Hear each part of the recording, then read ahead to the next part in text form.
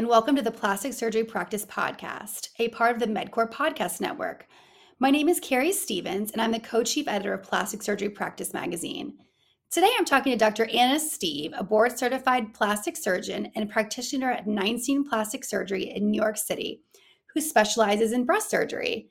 Dr. Anna, as her patients call her, recently joined us on a podcast to talk about her unique approach to breast surgery. And she's here today to talk about breast reconstruction revision considerations. Dr. Anna, thank you for joining me today. It's a pleasure, Carrie. Nice to see you again.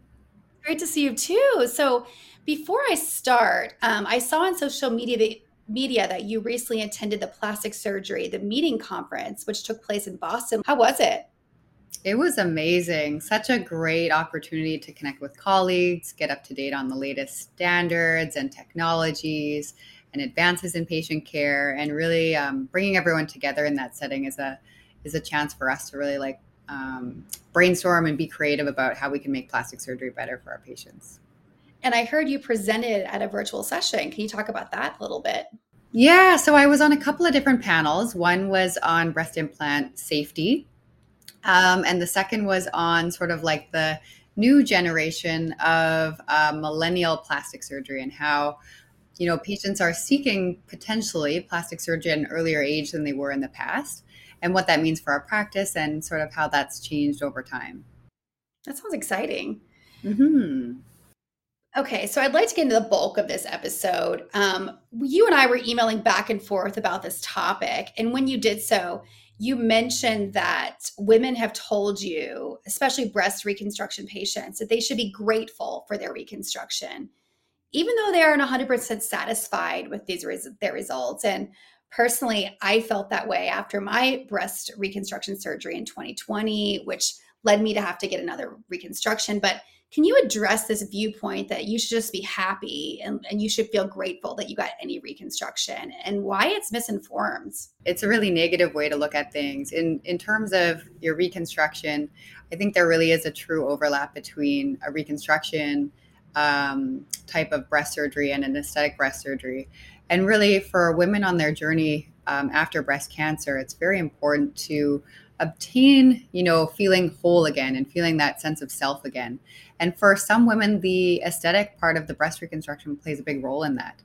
And so for me, it's important to really unpack what it is that the patients are trying to achieve in terms of their reconstructive result. If there's things that they're unhappy with and maybe might want to tweak, and also just educating them and keeping patients educated about what the options are, because a lot of women, I think, are overwhelmed because there's so many different possibilities and so many directions that reconstruction can go from the get-go, even, from your primary reconstruction, whether or not you choose to use your own tissue or an implant-based reconstruction. So the whole process can be a little bit overwhelming, partly because there's so many options. And so options can be a good thing, but sometimes wading through them and sifting through them can be a little bit challenging, especially in the setting where you're dealing with breast cancer, which is usually the primary concern, is, getting rid of the cancer itself. So how often are plastic surgeons having to revise reconstruction? Can you address the fact that it's typically not one and done, or is it? Mm-hmm. So that's a conversation I always have with patients. It's almost never a one and done. And so in terms of expectation management, that helps patients, feel like, prevent that feeling of like I was botched, or like my surgery didn't go as anticipated and now I need another surgery. Because the conversation that I like to have is really, we're going to choose your primary reconstruction. That's the first step. Usually there'll be, nips and tucks that happen along the way. And the goal of those is to get you back to where you are feeling whole again. And, usually as long as the surgeon has a safe way to achieve the result and the patient's expectations are reasonable, you can keep going with further revision surgeries for a number of different stages until you get where you want to be. And so the real sort of stage process becomes, first of all, achieving like the aesthetic breast mound that you want. And that's really the shape and the position of the breast tissue itself, or the reconstructed breast itself. And then the final stage that some women choose to undergo is the nipple reconstruction and or the areola reconstruction. And that's generally saved for last after you're happy with sort of the final mound, because the nipple position and the areola position is more easily placed only once. Yeah, that's really good to know. So you told me that breast reconstruction patients often use their pre-cancer breast, or in people like my situation, breast pre-mastectomy preventatively, as their inspiration photos. And that's Mm-hmm. so different than a typical plastic surgery patient who could use someone online, a celebrity. And can you discuss how this distinction and how it's important? So using your own self as your Mm-hmm. versus using someone that's not you. Yeah, and I think the main purpose of those inspo photos is to really make sure that as the surgeon and patient, you're connecting on the same visual scale, Right. because language is subjective and descriptions can be subjective and interpretable sometimes. But if you really sort of work together to look at what it is you want to achieve visually, um, I find that to be very helpful. So, as you mentioned, the aesthetic patients often use someone other than themselves. Right. And the reconstructive patients usually use themselves as their own inspo. So they'll bring photos of themselves prior to having breast reconstruction, prior to having their mastectomy. And so, in some ways, they're very similar, actually, in the sense that they have an idea in their mind. And when they come to me, they don't quite look like that idea yet.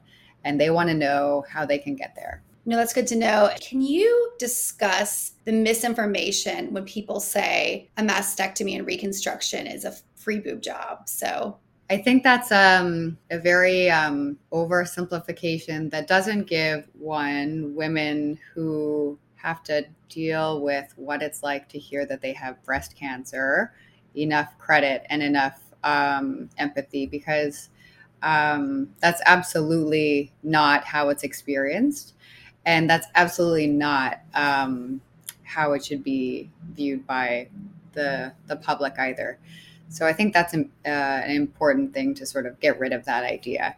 I would say on the positive side that, the ability to achieve very aesthetically pleasing results is becoming more and more obtainable.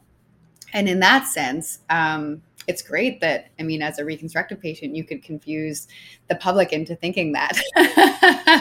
I think that speaks volumes for like how far we've come in the reconstruction and the quality of reconstruction. But for sure, that does not address like the underlying psychological burden of what it's like to go under a reconstructive journey.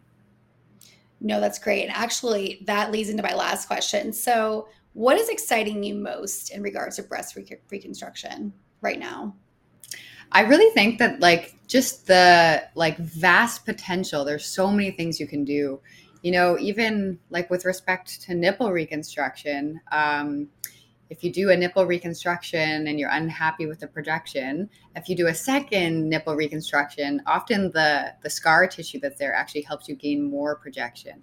And, there's been significant advances in technology that really helps give us an expanded toolkit to help patients achieve what they want. And I think more and more, as we focus on what patients want and what their ideas are, just exploring that and communicating on a level that allows you to understand what it is that patients don't like or what they desire is such an important part of medicine in general. But it's not one that we, historically were great at. No, thank you so much, Dr. Anna. This was very informative. And to our listeners, be sure to check back soon on the MedCore Podcast Network for the next episode of the Plastic Surgery Practice Podcast. And in the meantime, to catch up on the latest industry news, please check out plasticsurgerypractice.com. Until next time, take care.